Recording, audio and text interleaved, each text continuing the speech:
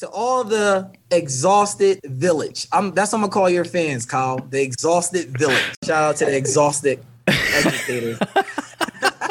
This is a Holding On to Learning LLC production. Woo! The ideas expressed on this show are not the views of their employer.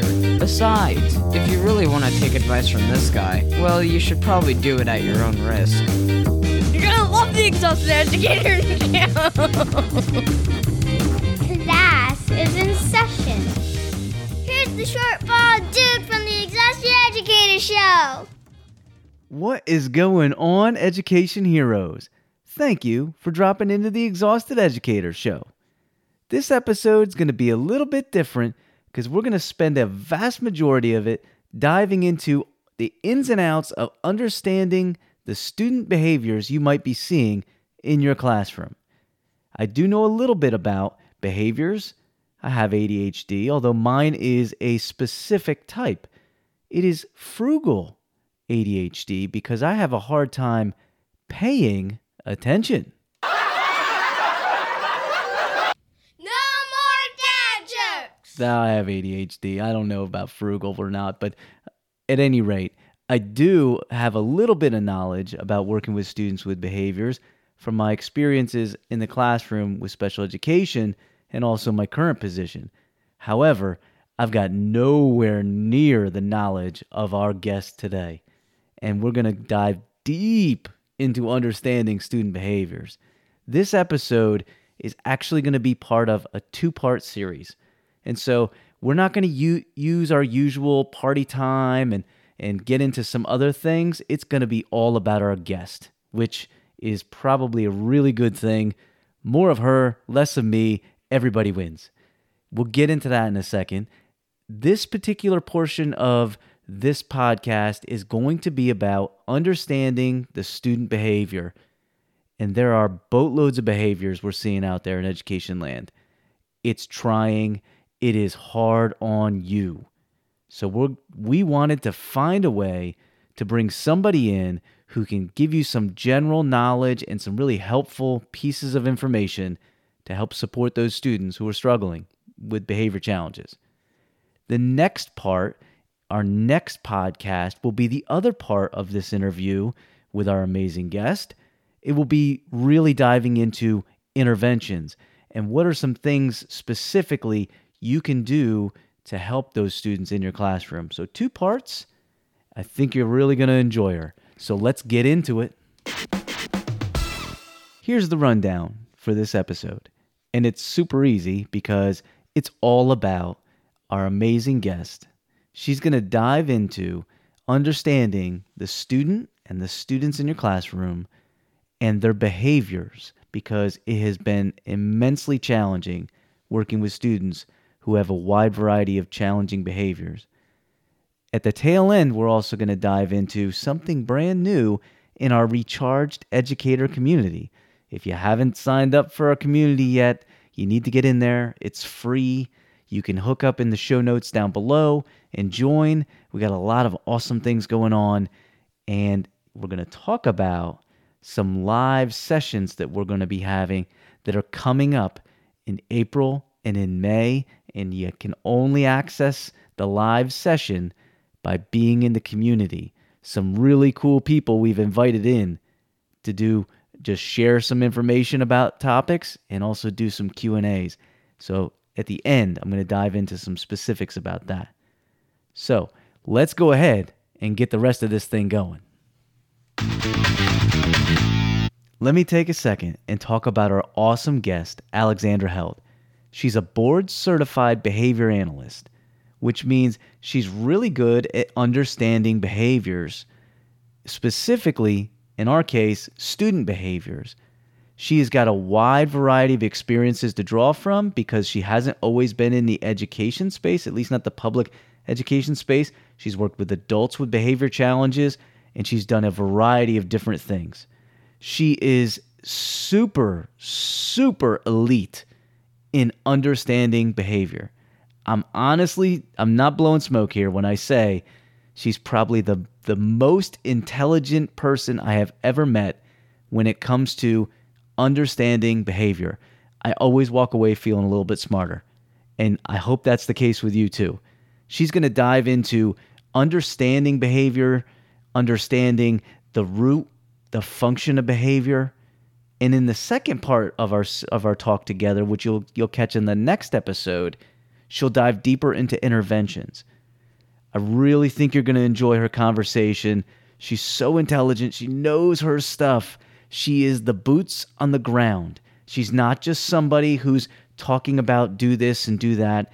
She rolls up her sleeves and gets in the classroom right now to help students and help staff. She's one of the most amazing people that I know, to be honest with you. She's awesome. You're going to love her. Alex Held. So, ladies and gentlemen, here you go.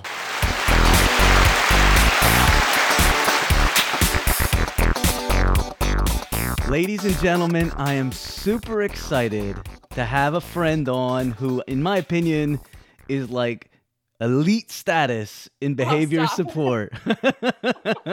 And I honestly believe that. If you showed up to any of the schools she works with, you'd probably see her running down the hallway from room to room, trying to help out in any way she can. Alex Held, thank you so much for jumping on.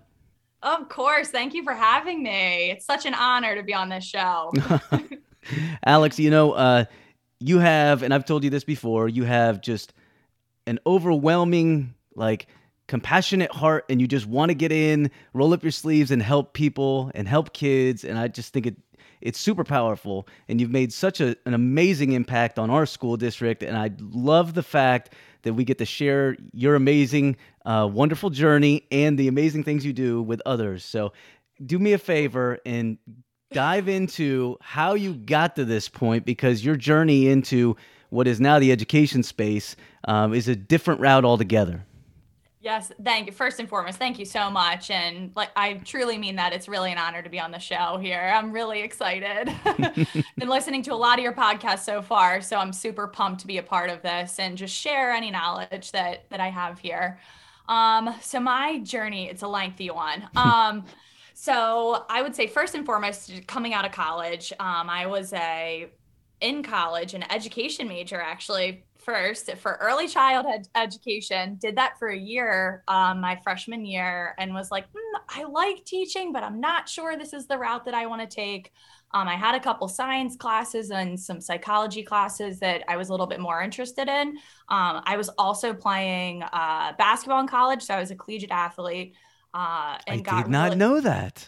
I was, yes. Awesome. Not a lot of people know that. I say that, and they're like, really? Yes, I did. I played basketball in college. Awesome. Were you a guard? Level, nothing serious. Gotcha. But... Were you a guard? So I guess with my height, I could range from a guard to sometimes a post player, depending on the teams we played, if they were fast. Wow. Awesome. Kind of moved back and forth around a little bit, but awesome. Yeah. That's great. Yeah. So I ended up changing my major to pre-physical therapy with focus in psychology. So I had a lot of psych classes, and then with the pre-physical therapy route, had a lot of science classes. It ended up being a sociology class that I was in, and they touched on applied behavior analysis. And it's funny because I'll never forget the class that, I can't remember my professor, but I remember this class in particular that it touched on ABA. And it was in more of the organizational and behavior management realm. So not necessarily teaching or working with individuals with autism or intellectual disabilities, but more just like how ABA is really everywhere in the world. So stores you walk into, things are specifically placed in stores because they've taken data and the research has shown that if we place these products here, they're more likely to be purchased or things like that. So I was like, oh, this is really cool. I also in college was heavily involved in Special Olympics. I did that in high school as well. So I kind of always had a niche there with working with that population. After college, I ended up having no idea what I wanted to do. Was maybe I should have stayed the teaching route. I ended up going to a job fair at the Melmark School in Pennsylvania. And I saw within the job fair notes that they were having a program with applied behavior analysis where they offered a 6-course sequence through Temple University. And the teachers actually came to the work site and you were able to take the courses right at work afterwards. So I was like, this is really cool. and, they would pay for the courses and things like that. So I got a job on the spot in a vocational program working with adults. So these were adults who had just transitioned from the school age program into a vocational program, but still required some supports in terms of skill building as well as behavioral management. So I did that for about 2 years and really got my feet wet into what applied behavior analysis was, and also working with the population as well as working with teachers. I always like to point out that when I very first started working there, so it was a 2-week orientation period, which consisted of kind of a week of, the basics of, the workplace environment, things like that. And then the second week of orientation was a crash course in applied behavior analysis. So really going through all of the basics of ABA and things like that. So imagine if you had no idea what ABA was, they try to teach you it in 1 week. A lot of like task analyses and things like this. So it was a lot all in 1 week, a lot of information, but I was hooked. I was like, okay, I'm doing the right thing here. I'm going the route that I want to. This is really, really cool. 4 weeks in, I had been trained on an individual that I was working with. And again, we're working with individuals that do engage in challenging behavior. Prior to this, I really didn't have a lot of experience with this at all, or what it even looked like or what to expect. So this is week 4 of being in the job. I was grabbed by the hair, thrown to the ground, hair pulled out of my head. I had scratches all over the top half of my body. I came back though, That's and I think it was one of those moments where I think working in this field and working with that population of individuals that do engage in the more severe challenging behavior, you do need to make a decision is this the right place for me? Because it isn't for everybody, and it's hard. Right. It's a really hard job to work with that population. But they're a population that needs so much help and care overall. Agreed.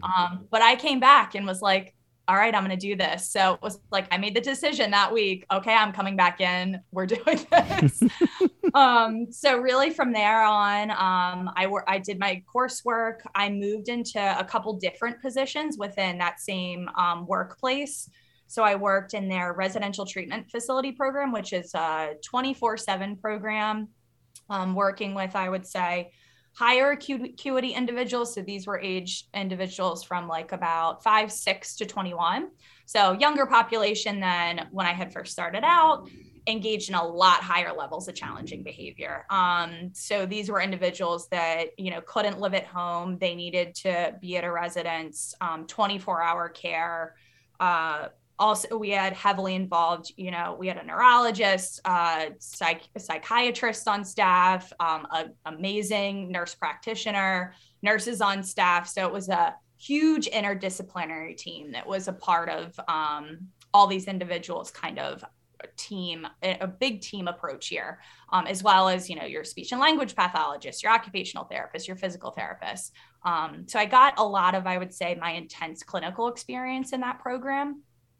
Absolutely loved it, but I got 4 concussions within a 2-year span. Wow. Again, loved it, but I was like, all right, I think I'm ready to kind of step away from maybe this of an intense environment and learn something different. So then I transitioned into their school program, which this is where I learned a lot about, individualized education plans. And I worked alongside 2 teachers. So as a behavior analyst in the school, you oversaw typically 2 classrooms. So I supervised 2 teachers, 2 special education teachers within those classrooms, and then oversaw all the students within those rooms who required behavioral interventions. Learned a lot about how to be a supervisor in that position. Again, especially because I will say, like, I was young as a supervisor, but I was also supervising 2 teachers when that wasn't my expertise area. I didn't go to school to be a special education teacher. So it was very much of me learning my supervision style and how I am going to supervise in this situation and scenario, because I'm not in a place where I feel like I can give you necessarily the right feedback if that's not my area. Like, I've never learned how to write an IEP or anything like that. So what I took from that, though, is what can I learn here from these 2 amazing teachers that I have? So it was very much of a collaborative, I would say, experience. And I always treated them as colleagues. Yes, I was there to provide feedback and support when needed, but it was very much of we're going to work together in this situation. I'm going to learn from you. You can learn from me. And let's try to support these students to the best of our abilities. And it ended up, I think, working out very, very well.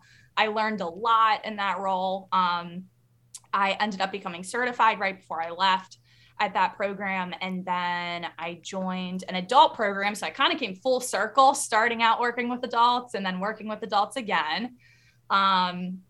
And then in this position, so one of my really great colleagues that I worked with at the previous program, she kind of ventured off on her own. She'd gotten her PhD and kind of headed a new up and coming program in New Jersey that focused on providing high quality behavioral supports for adults who still needed those supports. And I have to say there's a huge disparity in supports when you go from turning 21 and up. And it's a shame because the support is still needed for these individuals, but I think it's a lot of those, you've laws and regulations in place and people that are creating these that aren't actually seeing what's happening here. And it's like, oh, they turned 21, challenge behavior magically disappears when that doesn't happen. Not quite, huh? Yeah. So it's so much funding is still needed to support these individuals, and a lot of it goes away. So it is really hard to find good quality-based adult programs, right. Especially for the individuals that do engage in severe challenging behavior and maybe can't live at home still. So I started working at this program and was the assistant director of behavioral services there. It was a huge learning curve going from the school program where you have a million resources to really not having much at all. But again, it was a big, huge learning experience for me. I think one of the most difficult things was it was so hard and there was a big staffing turnover, while working this program. Again, adult programming is hard. And with the funding resources, you can't pay staff what you would typically pay in your education settings. So we did have high staff turnover. Even just finding staff is difficult because when we would typically want a certain level of staff of getting certain certifications or things like that, a lot of those people who have those certifications aren't going to take that job because they can get a better paying job, working with a younger population. Yep. So it was just really tough. I was on call 24/7, literally. Wear you down fast. And it was a 2-year period. So yes, I would say I got very worn down. Again, I think we tried our hardest with the program, but we just didn't have the resources to provide the support that we needed to for the individuals. So I ended up, I did start a blog. I'll talk about that a little bit more, but I ended up taking a medical leave due to severe depression and suicidal ideation. I'm very open and honest about going through this because I think it's good for other people to kind of know about it. Absolutely. Yep. Because I know there's a lot of other people out there that have felt like that before, and sometimes just knowing somebody else is going through the same thing helps. Sure does. And it's like, okay, I'm not alone here. Yep. So that was the best thing I could have ever done for myself. I got to a point where I'm like, I don't know if I'm in the right field anymore. I don't know if this is right for me. I needed to take a step away, which it was a great thing to do. It was really hard to do because I didn't want to leave, right? But it was the best thing that I could have ever done for myself. So I really had to take a hard look at, do I want to stay in this profession, or are there other things out there, or other venues out there where I can still do what I want to do, but maybe not working 24/7. Yeah, no kidding. I also think it's one of those things where you get into a position where you're so in it and you can't see the forest from the trees that you don't think there's anything else out there. But once I started looking for other jobs, I realized, okay, there's other things out there that might create a nice work-life balance. Right. A little bit easier on you. Yeah. Yes, for sure. I think a lot of it too is also, and I like being able to start my journey from start to beginning here to really explain it, because I don't think me kind of getting to that place just happened in that last job. I think it was probably accumulation of events and a perfect storm here that had happened. And it isn't something I think that is talked about a lot, but staff that are working with individuals that engage in high levels of challenging behavior, and I mean the severe end of, targeted aggression and severe self-injury, those are really hard things to kind of see and experience on a day-to-day basis, Sure. Working in a job. So, and it's not talked about a lot because I think it's one of those taboo things where, especially the targeted aggression piece, because at the end of the day, and I even talk about this in my blogs, I never would say like it's the individual's fault or take it personally, because it's not personal. Like, this person needs help, and this is how they've learned how to communicate their wants and needs because they have no other way or have not learned another way, and it's our job to try and fix that and teach them the more appropriate ways, but that doesn't make it any easier. Right. Sure. So, and again, I just don't think it's talked about because we don't want to talk about individuals in a light that's like, oh, they attacked this person, Right. And I still don't talk about it that way. And I think that's important to keep the individual's respect and dignity with that. But it is an important topic, I think, in terms of staff and their well-beings and mental health. Yep. So I think it was kind of just working in that field in that more intense setting for that extended period of time. Then going into a job where I was nonstop working. I mean, my phone was going off every hour. It was going off in the middle of the night. There was no outlet for anything else. And Sure. I didn't see the way out. So I think that's kind of where it came to. Yeah. But I think through I started therapy, I started a blog and kind of getting some thoughts and feelings out there. And all of those things really helped. So like with the blog, I started, it was really when I was taking some time off, I started getting into home decor and like design and DIY projects and stuff like that. So I was like, okay, like this is a really nice outlet for me to kind of find a balance here. But I kind of want to talk about the mental health piece. So I started a blog called Betty and Elle. It's named after both my grandmothers. Oh, that's nice. Coincidentally, I had created it and then they both passed during the pandemic. Oh. It's very interesting how all that happens, but I think things happen for a reason. So I had created this blog really to just get it out there to people that, it's okay to not be okay. And it's okay to take a pause sometimes. And then I do just talk about the field of ABA and, where I think we need some additional support for just educators out there in general. Then also some fun DIY projects too, which Cool. is really cool. Cool. Well, But yeah, so that's kind of my journey to here. I am so happy, and I'm always happy to have whoever's on to spend a couple minutes talking about their journey to get to the point that they're at. However, with you particularly, I just kind of feel like it's really important for you to flush out everything that you've done, because you're absolutely the real deal when it comes to behavior. And I'm not just saying this from my personal perspective, because I do believe this, but from many in our district, we hit the gold mine when you showed up at our doorstep.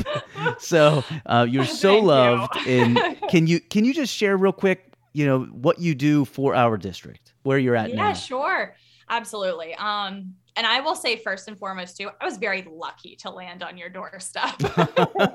And I say that because, I have other colleagues working in other districts and don't always get the support, I guess, from leadership, especially if the people above them or their supervisor isn't a BCBA or understands the role. You don't always get that support, but I have to say, and maybe she'll listen to this, but my supervisor in general, honestly, that was my biggest sticking point for coming to the district, is she wanted to push for, kind of building a behavioral team for the district. And she had a vision when I talked to her, and I think still does. And it's taking us time to find more of me.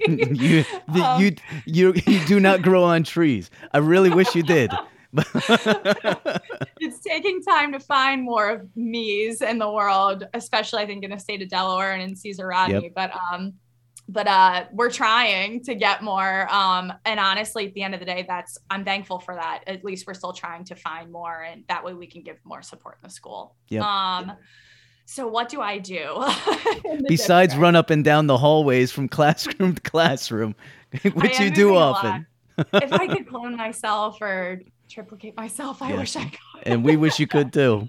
Yes. I guess the first thing is, before even getting to kind of what I do, because this has all to do with what I do, but really what is applied behavior analysis? And I say this is an important question because I think when I first started in the district, I was the first BCBA to be a district-wide BCBA. So a lot of the classrooms that I was going into either had some knowledge of what ABA was or what a BCBA was, and wasn't really sure what exactly I did, or they had had experiences with it before, or had no idea what it even was. So I had kind of a full spectrum of things. So I tried to keep an open mind in every classroom I went to and was like, okay, we're going to start fresh in every room. So really what applied behavior analysis is, though, it's really a scientific approach to understanding behavior. It follows a set of principles that focus on behavior change, and how those behaviors are affected by the environment. And when we talk about behavior, we're really referring to a set of skills that could be either good skills or skills that we don't want to see, or behaviors we don't want to see. So whenever I do talk about behavior, that could be good things or maladaptive behavior that we want to decrease here. ABA uses evidence-based practices, and our main goal is to increase those good functional skills and then decrease challenging behavior, and really focus on socially significant outcomes. And when I say socially significant outcomes, really what I mean are meaningful outcomes to the individual and the main stakeholders around them. So the families, the teachers, everyone working with them, but ultimately the individual themselves. We really want to make sure that what we are teaching them is meaningful to them in their life. Right. So that's ideally what ABA is. I mean, I could go on and on more about what ABA is, but I will say too, because I think there is and I just wanted to touch on this briefly, because I do think there is some misinformation out there about applied behavior analysis. And I mean, ABA has been around since the 20th century. So dating way, way back, even I think some people think of like One Flew Over the Cuckoo's Nest when they think of sometimes like ABA practices. Still have nightmares from that movie. Right. And I think that is more of that behavior modification that we previously saw, but applied behavior analysis itself has really evolved, and I think is still evolving. Like any scientific approach out there, or science in general, we're constantly evolving. And actually, I'm going to nerd out a little bit here with a couple articles, but it's important. I think it's important. So a couple recent articles I would say that have come out in the past couple of years. So like Dr. Justin Leaf has a great article about being a progressive behavior analyst. And he really touches on, I think, some good pieces where there is a misconception about ABA that we're all punishment based. When that really isn't the case. And I think these are other things that have happened maybe way back in the day, but it's not applied behavior analysis. Right. So there's been a huge evolution of those things. And also just in terms of how we're assessing individuals, you have people like Dr. Greg Hanley, who's came up with the practical functional assessment, which is another, I think, revolutionary tool that now we have as behavior analysts to use to assess behavior. I think in just more humane of a way, which is really cool, I think. So just some articles for reference in case anybody wants some light reading on a Saturday. Yep. That's all good. That's good stuff. Yeah. That's good stuff. Yep. I guess before I get into the quick and dirty of kind of what I do as a BCBA in school, there's a couple things I think that are important for people to know. And again, I'm bringing this from kind of walking to a classroom, people not knowing what even is a BCBA? What does that stand for? Right. Because that's important, I think, to just know overall. So a BCBA is a board certified behavior analyst. There's a couple of different types of, I think, ABA therapists, or you have people like RBTs now, registered behavior technicians, that are coming into schools. You have paraprofessionals in schools. So we have a couple different terms that we can use within applied behavior analysis. So we have our BCBAs, which are board certified behavior analysts, which can be either a master's level BCBA or a doctoral level BCBA. So your master's level BCBAs have gone through approved certification program, have gotten their master's, and have also done an extensive amount of hours of clinical supervised field work. So right now, and this actually just changed in 2022, now you have to accrue up to 2,000 hours of supervised experience. So there's a lot of work that goes into becoming a BCBA. And then once you do all that, you have to pass a really hard exam too to top it off. Right. The icing on top. Yeah, so that's, I guess, what a BCBA is and what it's coming to become a BCBA. You also have board certified assistant behavior analysts. So these are people that don't have a master's level degree, but have taken coursework. Typically it's your core courses in applied behavioral analysis. And then you've also gone through a certain number of hours of supervised field work as well, and have to pass an exam to become that also. And then you have your RBTs, which is your registered behavior technicians, who have gone through, it's a 40-hour course. You then have to do some supervised field work, do a competency assessment, and take an exam to become an RBT as well. And then within all of that, for BC ABAs and then RBTs, you have to be continuing accruing supervision from a BCBA for BC ABAs and a BC ABA or BCBA or BCBAD for RBTs. So, That's so a there's mouthful. a lot of continuing supervision that goes on in the roles as well. Gotcha. We also have a very, I would say, extensive ethical code that we follow also. Again, if you want any light reading, you could go to the BACB website to see all of these things. That's kind of the beginning of what I do as a BCBA. Gotcha. But then really to get into it in terms of like what I'm doing in the schools. So really when we're getting looking in the schools, and I know we'll kind of get to this probably a little bit later, but with working in the classrooms and working with individuals, our job is really consisting of, we are evaluating, assessing individuals, or looking at the classroom as a whole. We conduct various assessments, either indirect or direct assessments, to determine function of challenging behavior. And then we really work as a collaborative team within the school to kind of fine tune and come up with a plan for the individual, or looking at the classroom as a whole for looking at classroom management strategies. Putting that in place, make sure people are fully trained on these things, and then continued oversight with taking lots of data, graphing those data.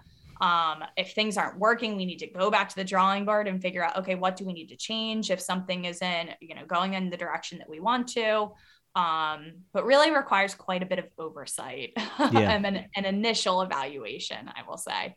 Okay. One of the things too, I think I do in our school district is provide trainings for people. As a BCB across a whole school district, one of the things that I would say I've learned being in this new role, because I've only been in this position for a year and a half, almost 2 years now. Yep. So I'm kind of learning as I go. I'm still learning as I go, but really what can we do to kind of prevent a lot of things in the first place, since there is only me? So it's trying to give teachers some tools and tricks that they can use within their classrooms to kind of help. That way, maybe that they don't need to get to me. Right. So those are some of the things within the district. You do a ton, and I'm with you. We would all love to be able to clone you, and I'm 100% sure a lot of our staff would love that too. So we're going to dive into the ins and outs of behavior and supporting how we support behavior in the classroom, and some of the great ideas you have. When we talk about behavior, you kind of look at it from an individual standpoint, and then some people, you also look at it from like a classroom management standpoint. Could you just kind of dive into a little bit of that? Yeah, sure. That's a big question too. Right. Yeah. I think I'll get into kind of both, but I do think a lot of the things go hand in hand also in terms of looking at the classroom as a whole and the individual. So starting out, I'll say like with the individual. So, and this will kind of be some answer for classroom as well. But anytime I'm working with one individual, I get a referral for a functional behavior assessment or a consult in a classroom to see kind of what's going on, or do we need to do a functional behavior assessment? It's kind of one of those questions of like, I think something's happening here, but I don't know if it's just something we need to tweak within the classroom environment, or if it's something that we need to do that's more individualized for the student. So if a functional behavior assessment is required for any student, I mean, one of the first things that I go in and do is really, I just go in and kind of sit in the classroom and hang out. Yep. And I think that's important because, you know, I'm not somebody who's going to be in your classroom every day. So I want to build rapport with the teacher first and get 100%. To know them. Yep. That's 100% because at the end of the day, I could, once we get through everything and put a plan in place, if I don't have buy-in from that teacher or haven't built a relationship and rapport with that teacher, probably nothing's going to get done. So I do think that's super important. That's one of the first things I do when I walk in any classroom is really just get to know the teacher, you know, hey, how's it going in here? What things are you seeing? So almost doing kind of like an interview with her, but even just from a whole classroom perspective. I might not even that first time in the classroom even take data on the student, but just looking at the classroom as a whole. Right. So what is the classroom layout and organization look like? Do I see things that are cluttered, or are things labeled if they need to be? Where is the student positioned within the classroom? I'll never forget walking to a classroom and the student was engaging elopement and they were seated right next to the door. It's not really setting them up for success right. there. And again, I think kind of like I talked about earlier, you can't see the forest from the trees. I think sometimes it is something simple that we might be able to just modify the environment. But again, I think you sometimes get into this zone of like, I tried everything in here and nothing's working. And that right. might not be something you think about. Right. And it's not a bad thing. I think sometimes it just takes a fresh set of eyes coming in there. Yep. So really that's kind of the first thing I do is kind of look at your overall classroom. What types of strategies do you already have in place within your classroom? Are your expectations clear? And not just for the student that you're having difficulty with, but for everyone. Do you have a schedule in place? Is there a nice structure to your day in the classroom? What do transitions look like? Are they getting breaks throughout the day? And something I think we didn't even think about beforehand. I mean, I think back to when I was in school, I don't remember getting brain breaks. No, I don't either. Right. But again, I think that's a result of the pandemic where that was a thing in the virtual learning environment where we needed to give students an outlet to move because they were sitting in front of a screen. But I think it's something so important that should be continued within your classroom because it's something that really worked. And it was like, wow, this is a really cool tool that kind of came out here. Yep. Okay, let's continue with it in the classroom. Yep.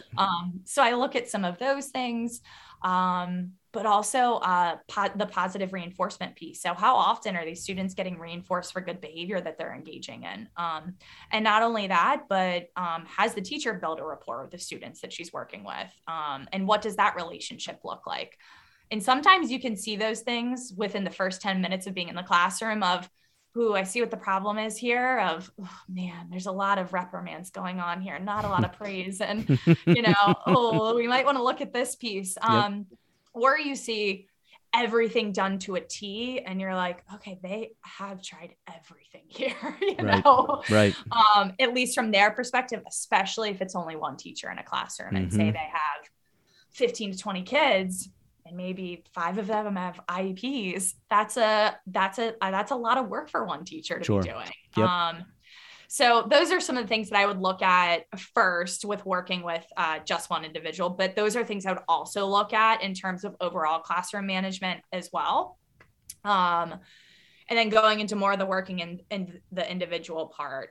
So if some of those things haven't been laid out, those might be some of the first suggestions that I give, like, hey, let's look at, the clear expectations, things like that. Sometimes even just fixing some of those things, then we might not need a full FBA for the student if it is just some of those other things that need to be fine-tuned within the classroom. And I've had some instances where that is the case, that especially on consults that I've gone in there where they're not sure if an FBA is needed, but let's go in and kind of just check and see what's going on. And it might just be some environmental modifications that are needed and that's it and we're good.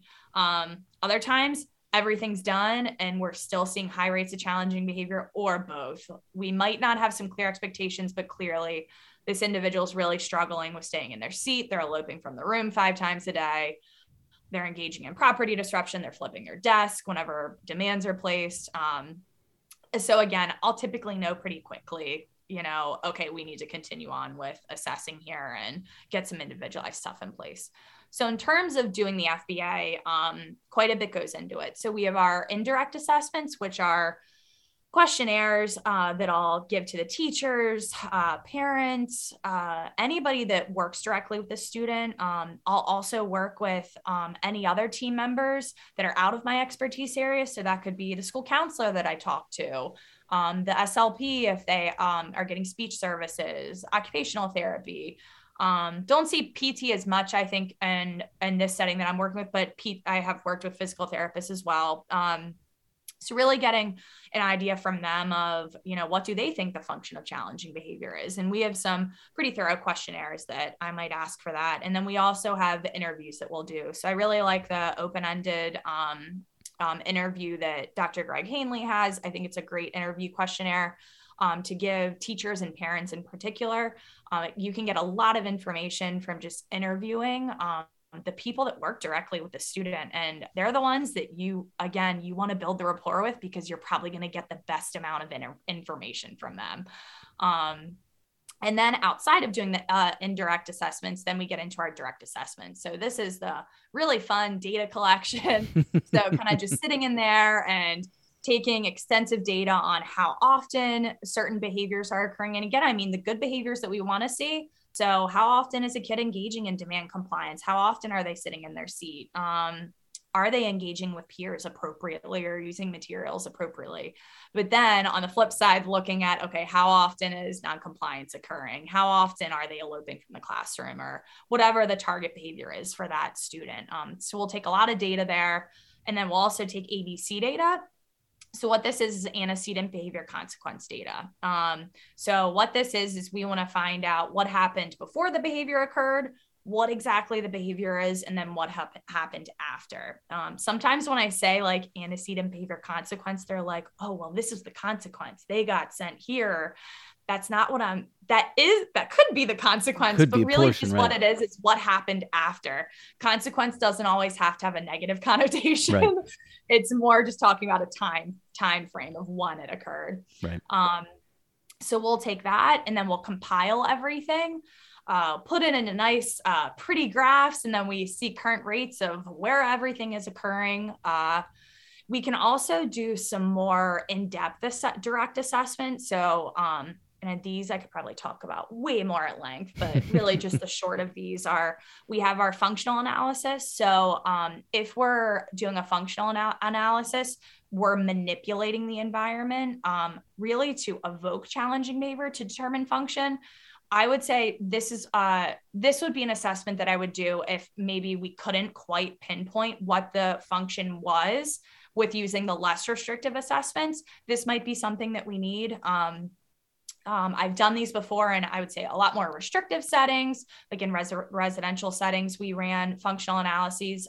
This isn't something that I've had to do within a classroom, nor do I think it would necessarily be appropriate to do in the classroom setting. And again, I was talking about earlier, there has been an evolution with applied behavior analysis overall. There's another assessment out there that's, I think, really great, which is the practical functional assessment. So this assessment was created by Dr. Greg Hanley. And what this is it's a long kind of word for it, but it's the interview-informed synthesized contingency analysis, or also known as the ISCA. So that we have this assessment, and it's one that you can actually do in your natural learning environment. It's a little bit easier to implement. You do have to be fully trained in how to conduct this assessment, but I think it's an assessment that has come out in the last few years that I think is a great tool to be used in a classroom setting. So we have some of those things that we could use. Gotcha. Once we get all of that together, all the pieces, then that's when we look at putting a plan together based on what the function was. And when I say function, really what that is the student engaging in challenge behavior to escape non-preferred task demands or escape work, things like that. Are they trying to access tangibles? Are they trying to access attention? Or could there be something more underlying? Maybe there's a sensory related issue or what we would call automatic reinforcement. So it's not something that's directly related to the environment. That is definitely a more difficult function to work with, because again, it's something internal that we don't always have control over. But those are things that are super important for us to know. So once we know the function, then we put a really nice plan together. We spend a lot of hours doing research to figure out what procedures and elements within the plan that are going to make most sense for the student to put in place. Whenever I talk about behavior intervention plans or just strategies overall, this isn't a cookie cutter approach. This is very individualized. So what might have worked for one individual isn't going to work for another individual. Yep. So just because I just wrote a plan for Sally in second grade and that is working so well, doesn't mean I'm going to just automatically implement the same exact plan for Johnny, who's also in second grade. Yep.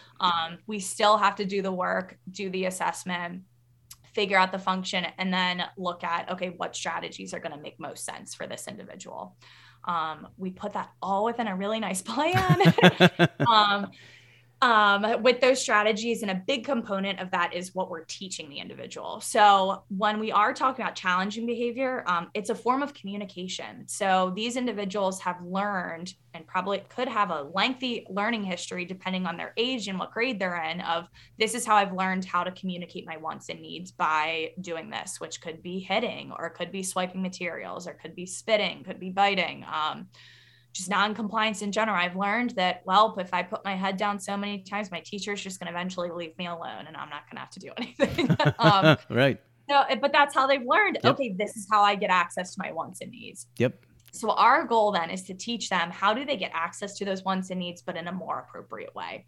So that just comes down to functional communication training. So just a quick example of this, say we have an individual who has learned, every time I don't want to do a writing task, I flip my desk or start screaming and yelling. One of the big things we might teach them is to request for a break. So they're still getting access to that same want and need of escaping the task, but it's in a much more appropriate way. And then the goal would be that over time, once they gain fluency with requesting a break on their own and independently, and hey, I need a break, before they're even getting frustrated. Yep, go ahead, you can take a break. And then we'll slowly fade out of it. And all of this is done very systematically and, again, on an individual basis of how successful they are. Okay, now we can move to the next step here, and all based on the data. So that's kind of in general what Gotcha. we would do for an individual within the classroom. And that all builds up really well to where I'm hoping to go. So now, taking it back to like the individual student, I'm a firm believer, as pretty much everybody is in education now, I hope, the importance of relationship building.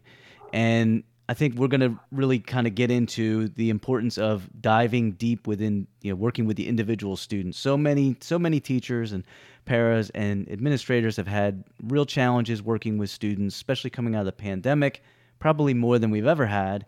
Even as I said before we even hit the record button, I feel like a lot of what we've done in special education over the years has been, well, those special education students, they're struggling with their behaviors, right? They've got a behavior plan and so forth. And now I'm seeing a lot more trickle into even our general education environment. Kids without behavior intervention plans, kids without IEPs are now also showing significant behaviors. So can you just touch on the importance of building that relationship with that individual student, which is immense, right? Yes. I mean, if I could just scream, like, it's so important. Yes. Yeah. It really is though. I couldn't agree with you more that I think rapport building and just relationship building overall with our students is really key before we do anything. Yep. Before we're teaching anything, before we're setting expectations in general, building that rapport and relationship and trust in particular is just crucial. I would say, especially coming out of the pandemic, and I think just with talking from a lot of teachers, with the pandemic, we've been able to get this view into some of our students' homes that we wouldn't have gotten before outside of the pandemic, which I think, granted, I didn't want to have to go through a pandemic to figure this out. Right, no kidding. Hard way to learn. I think, and a lot of the school counselors that I've talked to about this topic in particulars, we're acknowledging that there could potentially be or is trauma going on in the home, or they're coming just from really difficult home environments in general. And that could have been something that we might not have been aware of before, which means that relationship building is even more crucial for us. You know, when a kid walks into a classroom, especially if they're coming from a difficult home or any home in general, I'm with this person how many hours during a day for how many weeks at a time, how many months at a time, how many years, you know, I'm with this person. And if that trust isn't there, or, you know, I walk into a classroom like, oh, they're not, you know, they yell at me all the time, or they're not praising me. Good luck getting that student to do anything for you. You are speaking my language. That's right, exactly right. Yes. Yep. Good luck if they don't have a trust with you, right? I'm not saying even if you have a great relationship that everything's going to be perfect. That is not how it works at all. But if you don't have a trust, if they're not aware that you care about them as a person, your ability to make a positive impact with them behaviorally, that is going to slope off significantly. Yes, I totally agree. Totally and wholeheartedly agree with you. Yes. And I think too, it can be very easy sometimes to build that relationship. And sometimes all it is just checking in with each student in the morning when they walk in the door, just saying hi to them, or, you know, getting down to their level and asking them, you know, how did you sleep last night? Or what did you eat this morning? Or if you know they have siblings, asking them how they are. If you know the student has certain interests, talk about those things with them.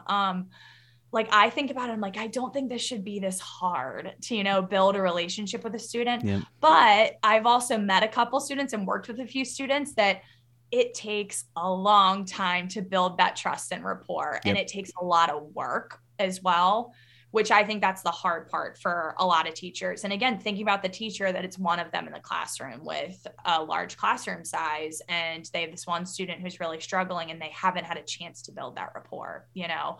So it's like, what does this look like in terms of feasibility for them to build this rapport?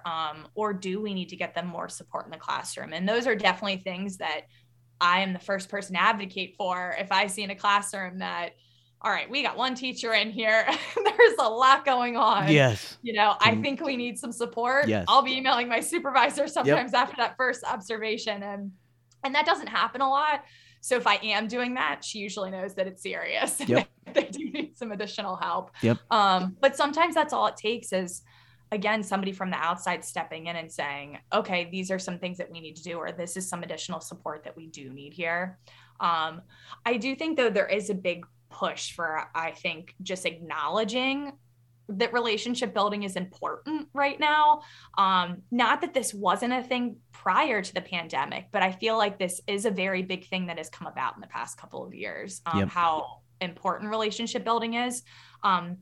There's a lot of articles in terms of compassionate care, which is really, they have more, I would say, research and literature in the medical field in general. You know, think you're like bedside manner when we're thinking about compassionate care, but there are quite a few articles now coming out, especially in applied behavior analysis or the education world. Dr. Bridget Taylor and colleagues, they had an article about compassionate care and had done some thorough research on it with individuals, you know, diagnosed with autism and other intellectual disabilities, and how important it was to really build rapport with not only the students, but the families as well, that they were working for, and found some really good results when sometimes it took just me as the behavior analyst, rather than when I call the parent saying, okay, this is what happened today, this is the issue that we have, instead first starting out, how are you doing today? Yep. You know, and sometimes it's something so easy as that. And I look back on a lot of my previous experiences, especially working in more intense environments where I had to make those daily phone calls, and I kick myself because I didn't ask some of those simple questions to that parent. Like, how are you doing as a person? You know, when I call you every day to sometimes give you some bad news, you know, and I would try to fill it in with, well, here's some good things that happen. But just thinking back, you know, but again, I think as any professional in any expertise area here, I think we can learn from our mistakes and, you know, once we start reading things, okay, this is what I can do to be better, you know, in my job. And I have learned quite a lot from learning from mistakes in the past. Yep, And exactly. that's a big, and that was a big one for me was, you Yep. know, just asking somebody, how are they doing? I always tell a lot of our new teachers when we're first starting off, I say, if you know, especially, I'd recommend this for any student, but especially if you know there's going to be some students who have some kind of significant behavior challenge in your class, it's coming to you in your classroom, the sooner you can talk with that family, the better off everybody's going to be. And if your first conversation can be something about, I just want you to know John started today, his first day, and he did this really, really well. And I'm super proud of him. I'm so excited to work with him. A lot of those families don't hear that message. They usually hear the message of, this is what my kid's doing wrong. This is why the kid's driving me nuts, and so forth. And it's just not starting off on the right foot. And if we want to build any kind of support all the way around the student, we really got to find ways to pull in that family. So I'm glad you're pointing that out. Yes. I mean, I think that's a huge one there. And again, I don't think that's something we always think about because again, you're a teacher, even myself, you've so many other things to worry about. And it's like, it's the end of the day. I have to make this phone call to this parent when there's so many events that could have happened over that day. Yep. And sometimes, again, myself in particular, I have to stop myself and think, okay, I have to make this call or I have to have this conversation. How do I want this to go? And sometimes that's all it takes is just kind of taking a step back for a minute. Hit a pause before you call. For sure. Mm-hmm. Yes. Mm-hmm. That's a great line. Yeah. Pause before you call. Should be a t-shirt. Yes. That's a great one. Love that. But yeah, so I think there's a lot of articles and things like that coming out right now, which I think are so important, not just the field of applied behavior analysis, but in education overall with, compassionate care, but also trauma-informed care. And I might butcher this name, so I apologize to this person in advance, but Dr. Roger Rahman, I believe he's a professor at UMBC when I had looked up some of his stuff, but I was listening to a podcast called Behavior Observations, and they're, based in applied behavior analysis and have, new articles talked about and things like that. And I was actually just listening to this last week.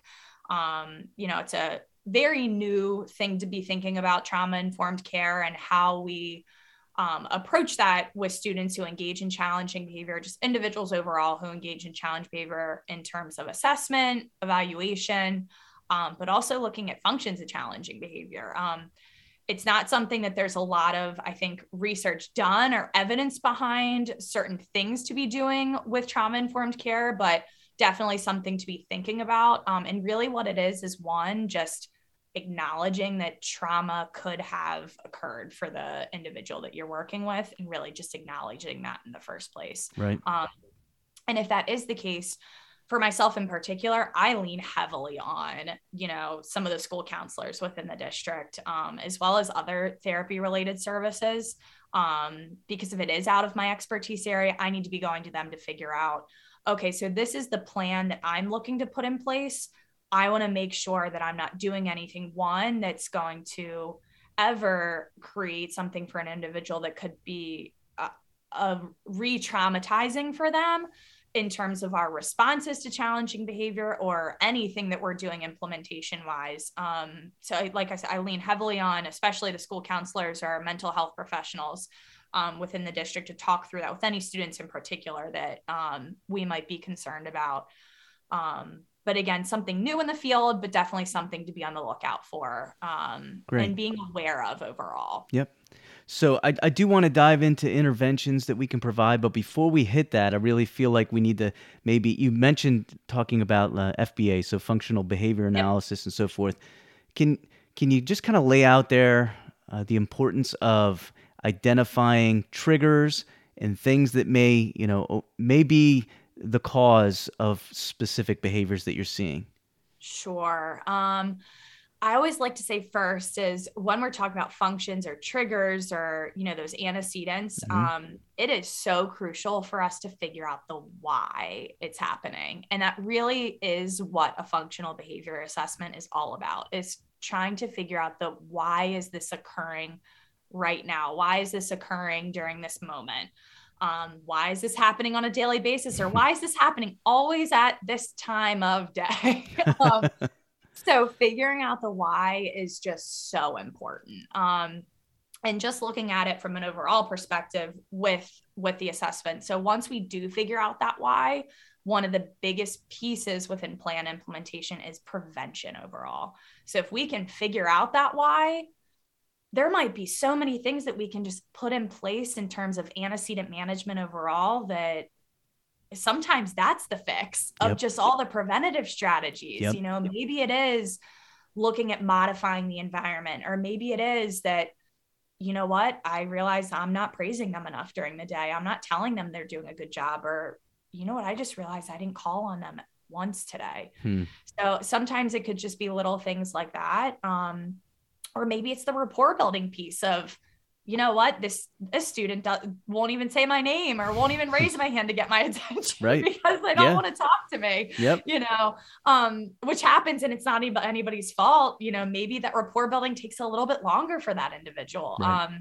But a lot of times figuring out the why piece, again, it's just so crucial, because then there's so many things that we can put in place in terms of antecedent management to help that situation and prevent it from occurring in the first place. And you know what, sometimes we might have the best antecedent management strategies in place, and, you know, we've been, you know, waiting them out and we're helping them through this task, and they still end up exploding. And that happens sometimes, right? But it doesn't always. It doesn't always happen. That's exactly right. Yeah. You know, sometimes it's, you know, I always say, like, if you're looking for perfection, you know, education is not the place for you, because you're not going to hit it. That is 100% the truth when you're talking about helping students with behavioral support. So if it's all about the small movement, can you develop them bit by bit? And if you want to be able to do that, especially with students with significant behavior challenges, you have to be able to explore all the facets of it, right? Yes, you're exactly. Yes. You're exactly right. And I think going along with that too, when you're figuring out the why, a lot of it too could be in terms of prevention strategy, our behavior. And I don't think I missed that part above, like when I was talking about the functional behavior assessment and plan implementation above, but in terms of prevention strategies, a lot of that is looking at our behavior. So how am I behaving during a certain instance, you know, where the student, they look like they're frustrated right now. What am I doing in that moment? Am I getting frustrated with them? Am I raising my voice? Am I immediately saying to them, well, if you don't get this done, you're losing your recess today, or you're going to lose recess time? You know, or am I going over to them? I start to see that they're frustrated. Am I intervening quickly and saying, hey, what's going on here? Is there anything I can help you with? You know, do you need some help? If they do, hey, thank you so much for letting me know you need help. I really appreciate that. Let's work through this together. And sometimes it's how we say it, you know, there's a big difference between me saying, oh, do you need help? Versus, hey, can I help you? There's a big, and that's something so small, but there's a huge difference between the two there. I think also too with praise in general as well. And I think these are things a lot of our students pick up on super easily is, are you genuine or not when you're giving them praise or providing them feedback? Or are you just giving them some rote responses of, great job, guys, that was awesome? Or is it like, whoa, that was awesome. I love the way you walked down the hallway so safely. Like, this is so great, you know, being really big and excited about it. A lot of our kids with behavior challenges, they're smart enough to know if you're faking it. They pick it up quick. They're going to be the first kid to recognize it. That's exactly right. That is 100% true.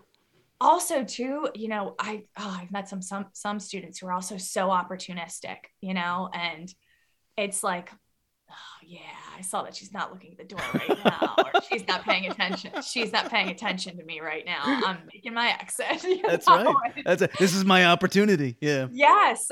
So again, some of that prevention is just keeping a kid busy then, you know, especially when I go into a classroom and see some of those longer transition times where there's this break where students aren't doing anything. And again, you might have some students that do well with independent time, but what does independent time look like? Right. Right. What exactly does that mean? And that goes back to, I think, just setting really clear expectations and having structure throughout your classroom during the day. And again, those are all those really good prevention strategies that you can put in place that maybe you don't even need to see me then. Right. Some of those great initial, and in our district, we're using that multi-tiered systems of support, but those really good, solid, tier 1 and tier 2 intervention strategies where, you're setting clear expectations. The students know what their classroom rules are. They know, okay, after this subject, I'm going right to this one. They know if they're going into like independent reading time, this is what it looks like, or this is where I can sit in my classroom. Do you have flexible seating or not? Coming out of the pandemic now, I think I'm starting to see more of that flexible seating. But I've also seen in some of the classrooms where maybe that's gone awry because they were like, okay, you can sit wherever you want. Right. But I think maybe we need to set some expectations with that. Absolutely. What does that mean? You can sit it can't be wherever all the way one way and all the way the other. Usually you got to have a balance of some kind, right? Like if it's like, we're just throwing caution at the wind, let's have a good time. I'm not sure that's setting anybody up for success. Yes, exactly. Yeah. I mean, and don't even get me started on just picking and choosing your battles and power struggles. Right. Too. Right. Yeah. I think those are really big preventative strategies to think about with any student that we're working with, especially if I have a kid who is having a really difficult time, maybe staying on task. Maybe they like to move around the room a little bit, or they like to stand at their desk. And those are some of the ways that they're still attending to the work that's being done up on the board. Sometimes that might not be the battle that we want to fight right now. Yep. Maybe it is, I have them paying attention. They might be standing up in the back of the room, but they're raising their hand and they're attending to it. They might be spinning every so often, but you know what? They raise their hand and they absolutely are listening to you. Yep. You're spot on. It's interesting when we're talking about kids, who are struggling with behaviors. I think a lot of times, and it's really not anybody's fault. A lot of times our teachers and our paras, in many cases our administrators too, they just don't have a background in what behavior support looks like. And so they just want things to get fixed, but that's not how it works. Like you don't plug kids into a diagnostic like you do a car and say, well, here's the problem, we're going to fix it now. That's not how they work. So the small steps in seeing those small steps is really, really huge.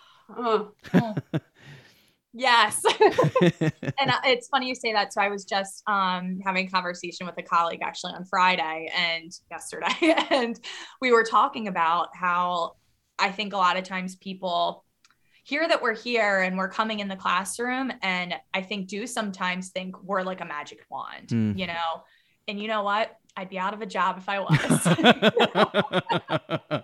You could sell your magic wand for big bucks though, I'm sure. Right. Yeah. But yeah, just behavior change overall.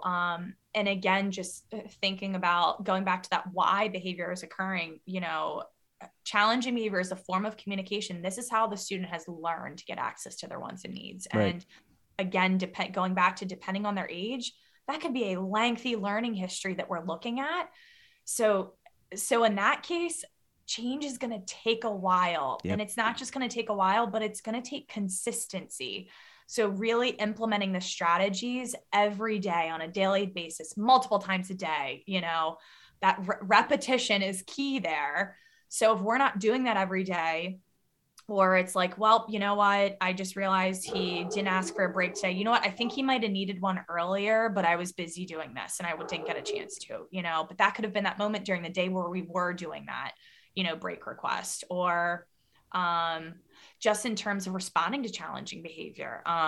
Intermittent reinforcement is so rough because say we were really working on some planned ignoring strategies for maybe like screaming or yelling, and we're working on them raising their hand instead of calling out or something like that. And we just went 3 days where we were using really good ignoring strategies and they're raising their hands. Then all of a sudden a new person comes in, and maybe it's that administrator that comes in and responds to them and says, do not yell. You need to raise your hand. Well, they just got reinforced for it. And then we're starting back to square one. Right. Yeah. That's exactly right. Yeah.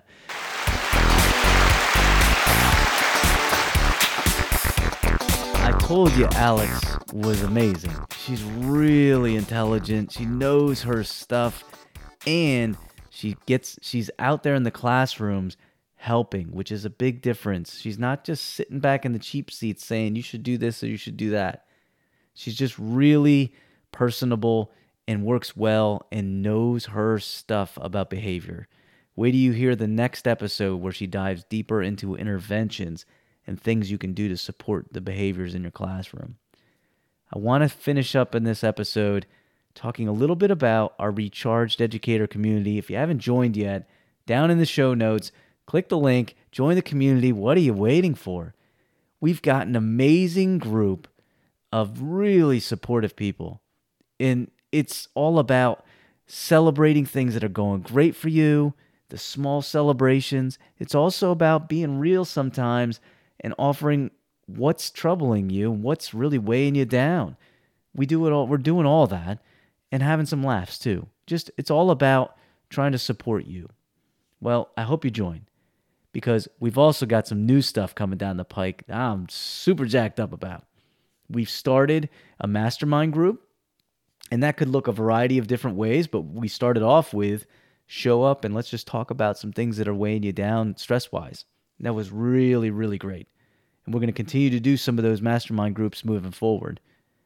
The other thing we're going to do is we're going to bring in some talent to talk to you on a live Zoom call. So you can, if you're a member of the community, and again, if you're not in the community, in order to access this live content, you're going to have to get in. You need to be there. We're going to bring in talent, and they're going to share a variety of different things and have some Q&A. So, for example, April 6th, we've arranged for Laura Rizzo, an amazing counselor from Texas, El Paso, Texas, and she's going to talk all about loving yourself, SEL love. She's a great person. She's so enthusiastic. We actually did a podcast with her back in the end of last year. You can go back and check it out. She's just a really good person. She's going to do a live show with us. I want you to get in on that. Also, we're in the works of finalizing having this amazing principal from Los Angeles jump on with us. You might have heard of him, Aman Ra. He is a high school principal he's kind of gone out to figure out innovative ways to support kids in inner city LA in an unbelievably productive school that he has worked to grow and build. He's coming in and meeting with the community members. He's going to share some stuff. He's going to open up questions. I'm really excited about where we're going with this. And we're trying to bring in some people, some really big-time players, probably at least once or twice a month. Got to be in the community to get there, though. I hope you join. Ladies and gentlemen, I know the behaviors in your classroom have been really weighing you down. I know it because I see it. I talk to our teachers. I talk to our paraprofessionals. I talk to the principals. It's tough.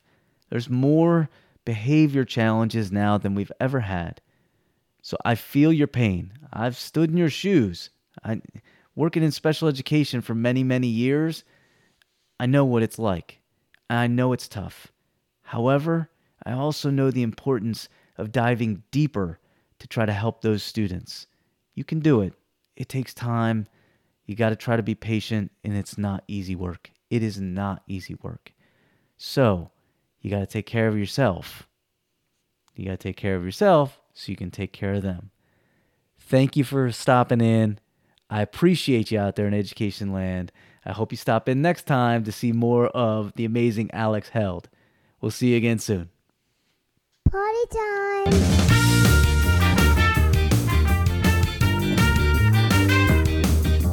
It's like, boom, boom, boom. Sirens are going off in my head. We're going to try to just not be horrible. I'm watching you, exhausting educator. Always watching. Class is dismissed.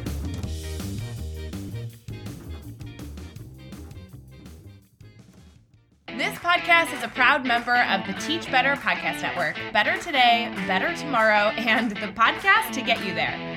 Explore more podcasts at teachbetter.com/podcasts, and we'll see you at the next episode. We would like to thank Kevin MacLeod for the use of his music in our intro, outro, and also the music used in our interviews. You can find his information in the show notes below.